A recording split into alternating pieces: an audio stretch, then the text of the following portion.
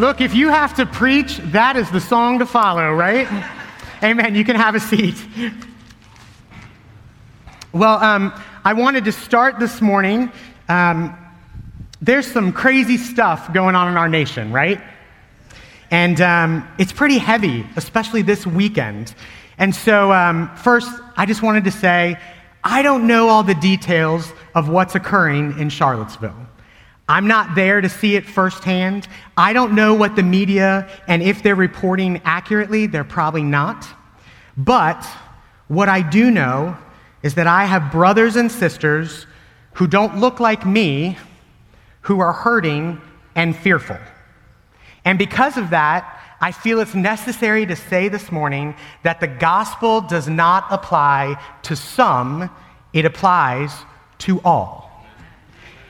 It applies to my black brothers and sisters, my Asian, Hispanic, white brothers and sisters. It applies to all humans. And no matter where you fall on the political spectrum, we first fall under the gospel of Jesus Christ. And so, my challenge is, as a mostly white church, be sure that you encourage your friends who don't look like you at this time. Let's not allow some people to speak louder than the vast majority of us here who obey God's commands and love all. Amen? Amen. All right, let's pray. Lord, thank you for that song. Thank you that you ran out of that grave and that you died on the cross for us, and 3 days later you rose again, that we could find freedom in Jesus Christ. Lord, this morning, this message is really about surrender and freedom. So I pray that you would open up our hearts. Start with me, Lord. Would you use this in a mighty way this morning? We love you, Lord. We give it all to you in your name. Amen.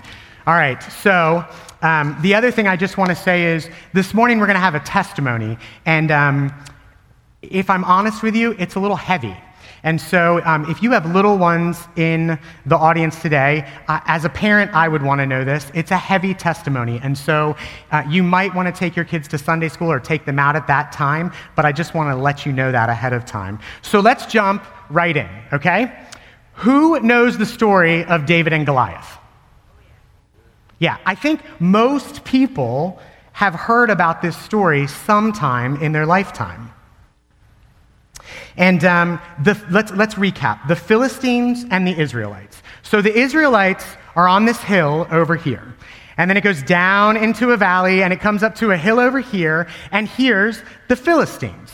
They're at battle. And I want you to remember with me that the Israelites have seen God move in amazing ways, in amazing circumstances, time and time again. They've seen the plagues happen, the Exodus. They've gone through the Red Sea. They have seen massive miracles occur.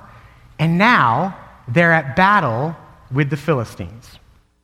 And the Philistines send forth a giant. And I mean a giant. According to the Bible, he was 9 feet 6 inches tall. Do you guys know anybody who's 9 feet 6 inches tall? I don't. And his armor weighed roughly 125 pounds. He was huge. You could see him from distances. He towered over them. I imagine his voice was probably deep and scary, right? He was huge. And Goliath would come out day after day, and he would taunt the Israelites and their God. He would basically say something like this: you come, send someone and fight me. If you win, we'll become your slaves. If I win, you will serve us. He had taken fear and elevated it to one single battle. One person against him. Who wants to be in that fight? Right? Not only do you most likely die, let's be real, but everyone you know, your entire family and the whole nation becomes slaves because of you. You'll go down in the history books as the worst fighter ever. The day an entire nation lost battle and all became slaves because of you. The Israelites were petrified. They ran from Goliath. They would listen to him taunt them and disrespect God over and over, and nobody does a thing. 40 days, and nobody does a thing but hide in fear. What an absolute mess. You know, Goliath represents something in each of our lives. I'm betting you've had a Goliath in your life, or you're currently living in fear of a Goliath today. In fact, maybe you have a few. Goliath is something that's huge in your life. It's intimidating. You know, I heard a pastor once say, Goliaths are it's like a noun. It's a person, place, thing, or thought that looms in your life too big to conquer. You know you have a giant in your life because it not only intimidates you, it controls you. You can't stop talking about it, thinking about it. Your daily life is dictated by the fear of it. You change plans because of it. You avoid relationships or circumstances because of it. You may even try to ignore it, but it's always looming. So, this morning, I wanted to give you a visual of what Goliath looked like. Bear with me, I'm not an artist, so.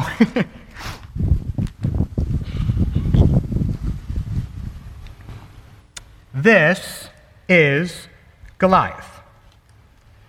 This is to scale. He's 9 feet, 6 inches tall. He's huge.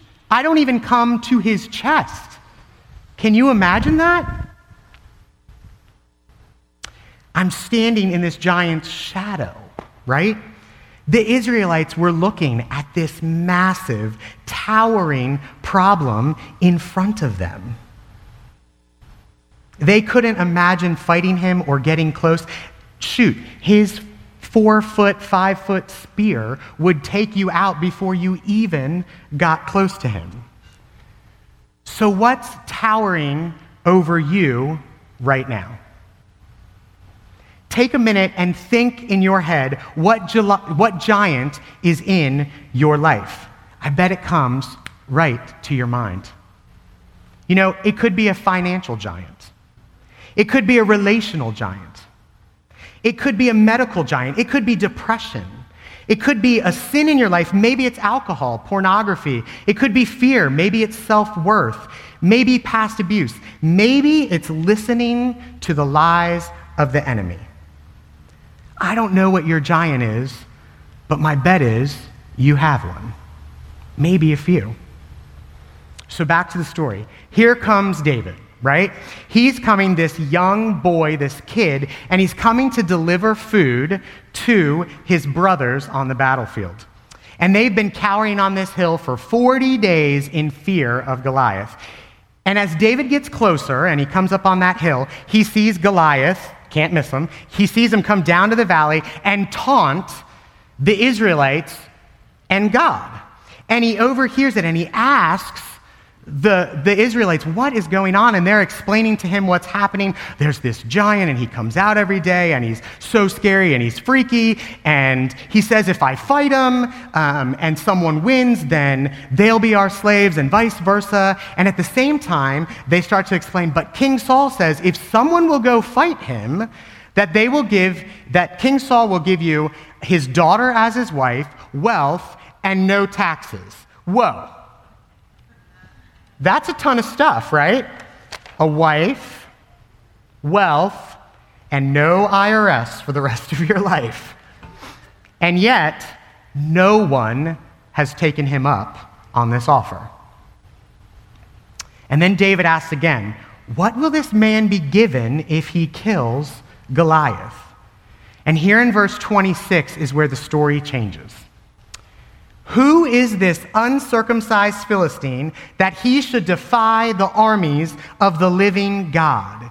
David was mad that Goliath was making the Israelites, and most importantly, God, look weak and subpar. He was really angered that someone would disrespect God. Saul, the king, overheard this, and he asked for David to come and speak with him. And so David said to Saul in verse 32, "Let no one lose heart on account of this Philistine. Your servant will go and fight him." Look, people, we're looking at this kid, this boy, probably half the size of Goliath, somewhere between the ages of 15 and 17, and people are saying, "No way," right? "You are crazy. We have no chance if you go and fight. It's not going to happen. I'm not going to become a slave because you're stupid." Right? I can just imagine that's what's being said.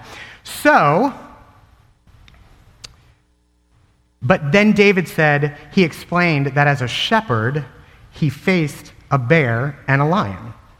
"I rescued a sheep and took down the lion. This uncircumcised Philistine will be like one of them." And here's the key why.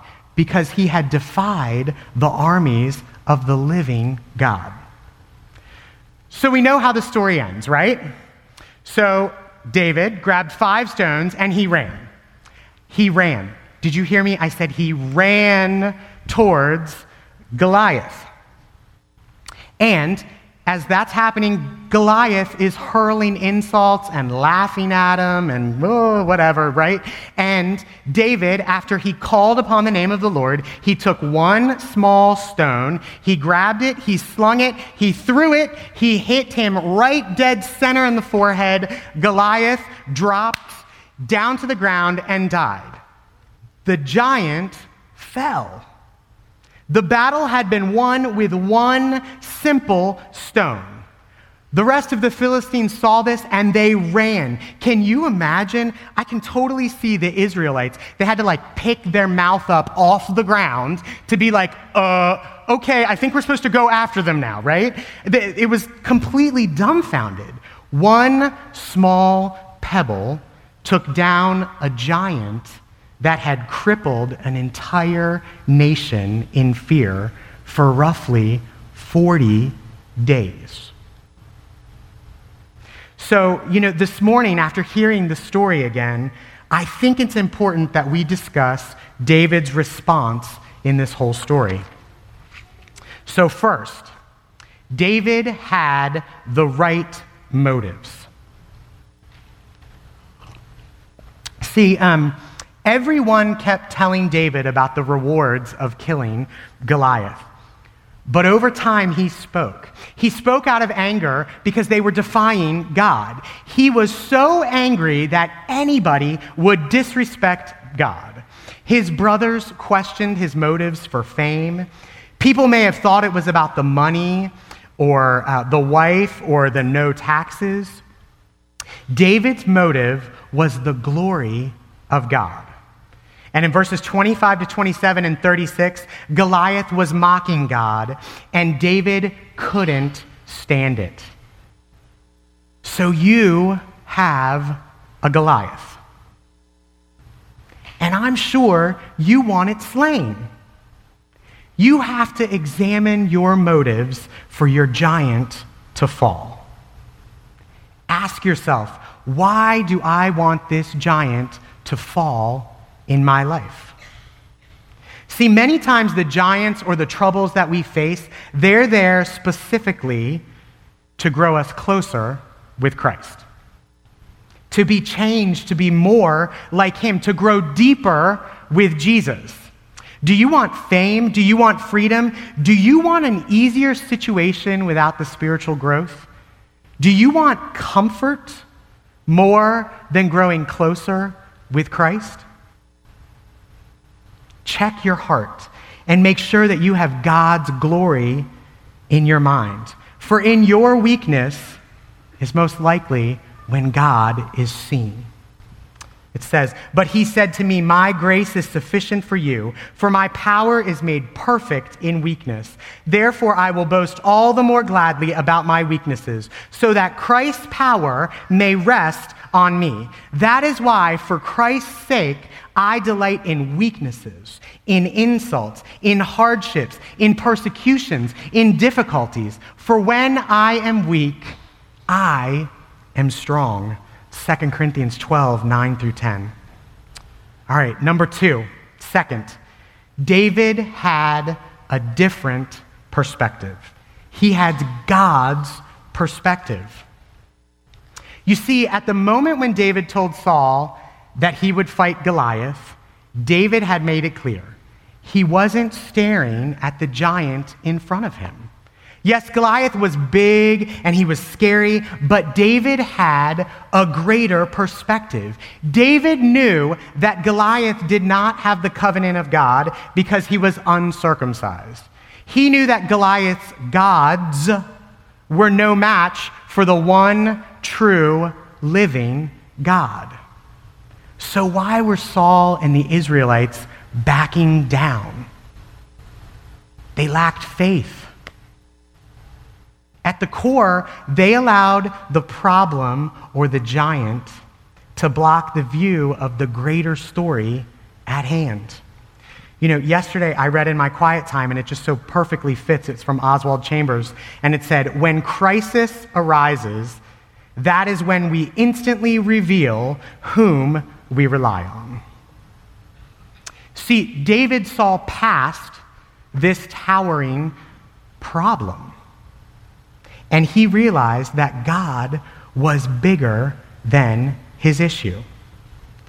And with all that said, I want to be really clear this morning. This story is not a story about David's courage.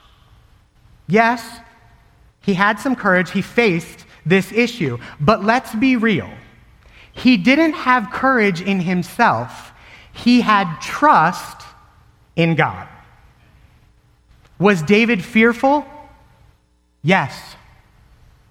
Read the first 25 Psalms, and you're going to see how much David battled with fear, anxiety, and unbelief. Listen to just a few of them. Psalm 3, "Lord, how many are my foes? How many rise up against me? Many are saying of me, God will not deliver him." Psalm 7, "Lord my God, I take refuge in you. Save and deliver me from all who pursue me, or they will tear me apart like a lion and rip me to pieces with no one to rescue me." Psalm 23, 4, "Even though I walk through the darkest valley, I will fear no evil, for you are with me. Your rod and your staff, they comfort me." Psalm 25, "Turn to me and be gracious to me, for I am lonely and afflicted. Relieve the troubles of my heart and free me from my anguish. Look on my affliction and my distress and take away all my sins. See how numerous are my enemies and how fiercely they hate me. Guard my life and rescue me. Do not let me be put to shame, for I take refuge in you." Fear is real. And I'm sure David was fearful. He knew his God would show up like he had in the past. And he knew that although it was a ridiculous, crazy, looming, towering, creating a shadow over him problem, his God was greater. So how often are we stuck staring at our giant? It consumes us. It overtakes us. Stop staring at the giant in front of you. Look past the mountain and see God's greater plan. The problem you face is big. It's a giant. But trust that our God has a plan and is bigger. Third, David called upon the name of the Lord. So it says in 1 Samuel 17:45-47, listen to this. David said to the Philistine, "You come against me with sword and spear and javelin, but I come against you in the name of the Lord Almighty, the God of the armies of Israel, whom you have defied. This day the Lord will deliver you into my hands, and I'll strike you down and cut off your head. This very day I will give the carcasses of the Philistine army to the birds and the wild animals, and the whole world will know that there is a God in Israel. All those gathered here will know that it is not by sword or spear that the Lord saves, for the battle is the Lord's, and he will give all of you into our hands." David made it known who he was fighting for. He made it known the attributes of his God. He gave the victory to God. And I'm sure as he's saying all this, he's probably shaking in his boots, right? Maybe not, maybe adrenaline had kicked in, but my guess is that David is proclaiming his God as much for himself as it was for all the others to hear. He needed the reminder of the attributes and the greatness of God. Church, do we really know and understand the names and attributes of our God? Listen with me, here's just a few.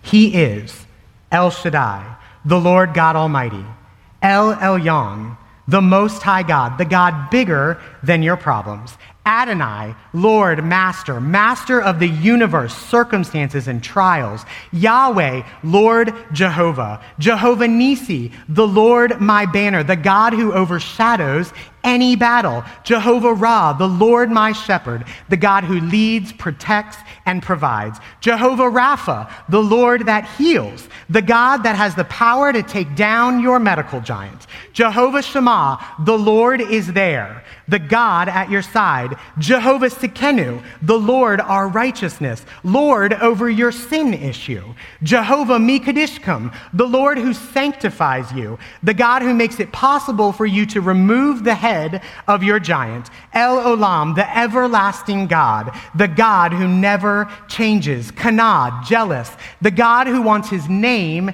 exalted.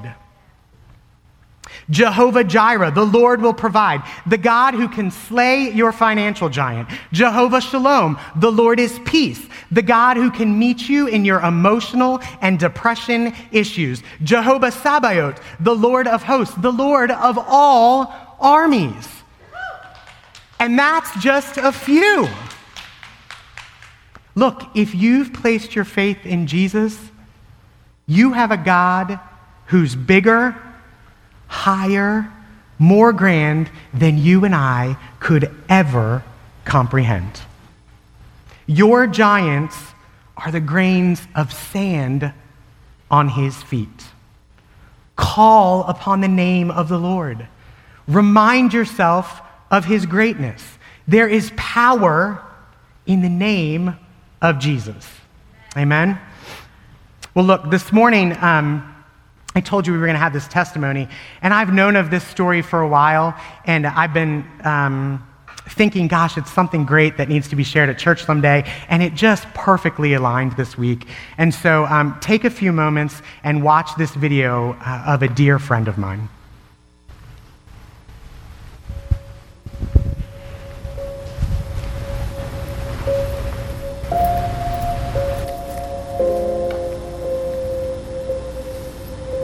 On May the 6th, 1987, I faced the biggest Goliath in my life. My name is Sue Wimsatt. In a crime of opportunity, a repairman who came to my house attacked me. He assaulted me and he stabbed me 9 times in every organ in my body except for my heart. By the grace of God, I was able to escape, and I'm sitting here today. God slayed that giant for me. As you can imagine, there was a long recovery period, both psychologically and physically, but it wasn't long before I saw another Goliath in my path looming larger every day, and that was the upcoming trial, where I would have to be in the room with the man who tried to kill me. It was 2 long years of lots of prayer and 7 postponements in the court, But finally that day came. We were prepared for the trial, the jury had been picked, and Tom and I were waiting in the room for it to start. When the state's attorney came in our room, and he said, "The man who attacked you has taken the full sentence, life plus 50 years. He's chosen not to go to trial. It's over, and you can go home." Wow. Sometimes God slays giants so fast your head spins. We were just numb. We went home, and before we barely got in the house, the phone rang, and it was the state's attorney again. And he said, "I just had to tell you that this has never happened in my career, where the perpetrator takes the full sentence. Do you know how lucky you are?" And I said, "No, sir. This has nothing to do with luck. This was a gift from God. We're just so grateful." Well, for the next 20 years, we worked as a family to get back to our new normal. But there were lots of Goliaths along our path. There was the Goliath of fear, the Goliath of anxiety. There was learning to forgive and forget and move forward. There was even a Goliath called prison ministry, but I wanted nothing to do with it. I wouldn't even drive near the jail. But God opened my heart, and I love prison ministry now, and it's one of my passions. Well, a couple of years ago, I went down to get my mail at the end of the driveway like I do every day, and there was another Goliath. It was the parole letter. Well, life plus 50 years. I thought that was going to be in the future sometime when I was really old. I read that parole letter, and I decided with a lot of persuasion and a lot of prayer that I wanted to be present at his parole, and that I would give a victim impact statement, but I would have to be in the room with him. But I decided I could do it with God's help. I distinctly remember driving home from work the night before that parole hearing, and I cried like a baby all the way home. God, I can't do this. I don't know why I thought I could do this. Lord, can you just take this from me? I think I made a mistake. I don't think I can do this. And God put this in my heart. You can do all things through Christ who strengthens you. And I repeated that verse over and over the whole drive home. And when I got home, I really had a peace beyond my understanding about what was going to happen the next day. There really is no Goliath too big for God. I know that he heard my prayers. I know that he heard every cry that I cried. Well, that next day came, and Tom and I drove to Jessup, through the fences and the barbed wire, through the slamming doors behind you, and it was time to go in the room with this man. Right before it happened, they came out and told me that they had come up with a special room, that I wouldn't have to sit at the table with him, but I could be in a separate room where there was two-way glass. What a gift. It doesn't always happen. Another gift from God. Well, I gave my impact statement, and then I left the room, and it was time for the man who attacked me to come in. It's the first time I'd seen him in 25 years. Not quite the monster that I had remembered. He gave his statements. He answered that he had indeed done everything I said he did, and he had no idea why. And then the parole officer opened his file, and he said, "It says here you've been an exemplary inmate. In fact, it says that you're ordained as a deacon, and you perform Bible studies and services here at the jail. Is that true?" And he said, "Yes, I do." Wow. Well, they denied his parole, much to my surprise. But when they told him that he would be spending the rest of his natural life behind bars, they asked him if he fully understood it. He said yes. And then very quietly he said, "This is where I'm supposed to be. This is where I'll stay." Wow. Sometimes God slays the giants in the most beautiful way. I had perfect peace. I knew God was working in prison ministry with this man the whole time that Tom and I were working prison ministry. It was just a wonderful, wonderful peace. I just know that this is the story that God wrote for his glory, not for me.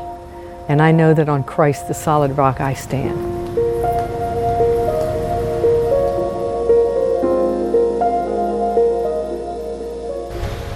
What an amazing story. Many of you know Sue, and you probably had no clue of this. See, Sue surrendered to God and allowed him to slay many, many, many giants, all because of one man's atrocious sin against her. Sue has freedom today because of Christ, because of God in her life. She's placed her hope, her fears, her pain at Jesus' feet. Her giants have been slain and are being slain. Only God can orchestrate a story like that. Can I promise, if you allow God to attack your giant, that it's going to fall dead in a second like Goliath did? No. Even after you've allowed God to slay a giant in your life, can it creep its ugly head right back into your life? Yes. Can one giant slain create new giants in your future? Yes. Ask Sue. Look, let's be real. You have a giant, and I'm sure it came to your mind immediately when I started talking. In my life, I have several right now. Finances, anxiety, a few past unresolved relational issues. We all have them. Giants are huge. You're facing past abuse. You're crippled in fear. We're facing racism. You're in an ugly, dysfunctional relationship. You've been fired. You're experiencing grief of a loved one. You're mad at God. You're depressed. You've allowed a giant of sin to grow in your life, and it's out of control. You're addicted to pornography. You can't go a day without a drink. You're constantly doing things to gain favor of men. You're crippled by anxiety or fear. You have cancer. You have a giant. So this morning, check your motives. Do you want comfort more than God's plan? Look past the problem and gain God's perspective. Call upon the name of the Lord. Let Jesus take down your giant. You can't do it. Stop trying. And if all you see in front of you today is a giant, surrender. Not to the giant, to the God who can take down your giant. And when God slays your giant, you will have nothing in the way of your view of God. Let's pray. Lord, this morning, this message is about surrender and the freedom that you provide. And so I pray that we would be real, vulnerable, open, and Lord, that you would work in a mighty way. Lord, that we would surrender to you the things that stand in our way, in our view of you, Lord. Lord, we love you. We know that you're in control. And I pray this in the name, the most high name, the name above anything else, the name that's bigger than any giant, the name of Jesus Christ our Lord. It's in his name that we pray. Amen. Look, this morning, you might have a giant in your life that you need to surrender to God to. And let me be real. If you don't know God, or you don't know the Jesus that I'm talking about, you don't have a chance with your Goliaths. So take this opportunity to meet with him. Don't let the Goliath of fear of what others might think stop you from transacting with God. The altar is going to be open. There's also going to be some counselors and some elders in the back. If you want someone to talk to or you want someone to pray with you, they'll be in the back. Surrender. The altar's open.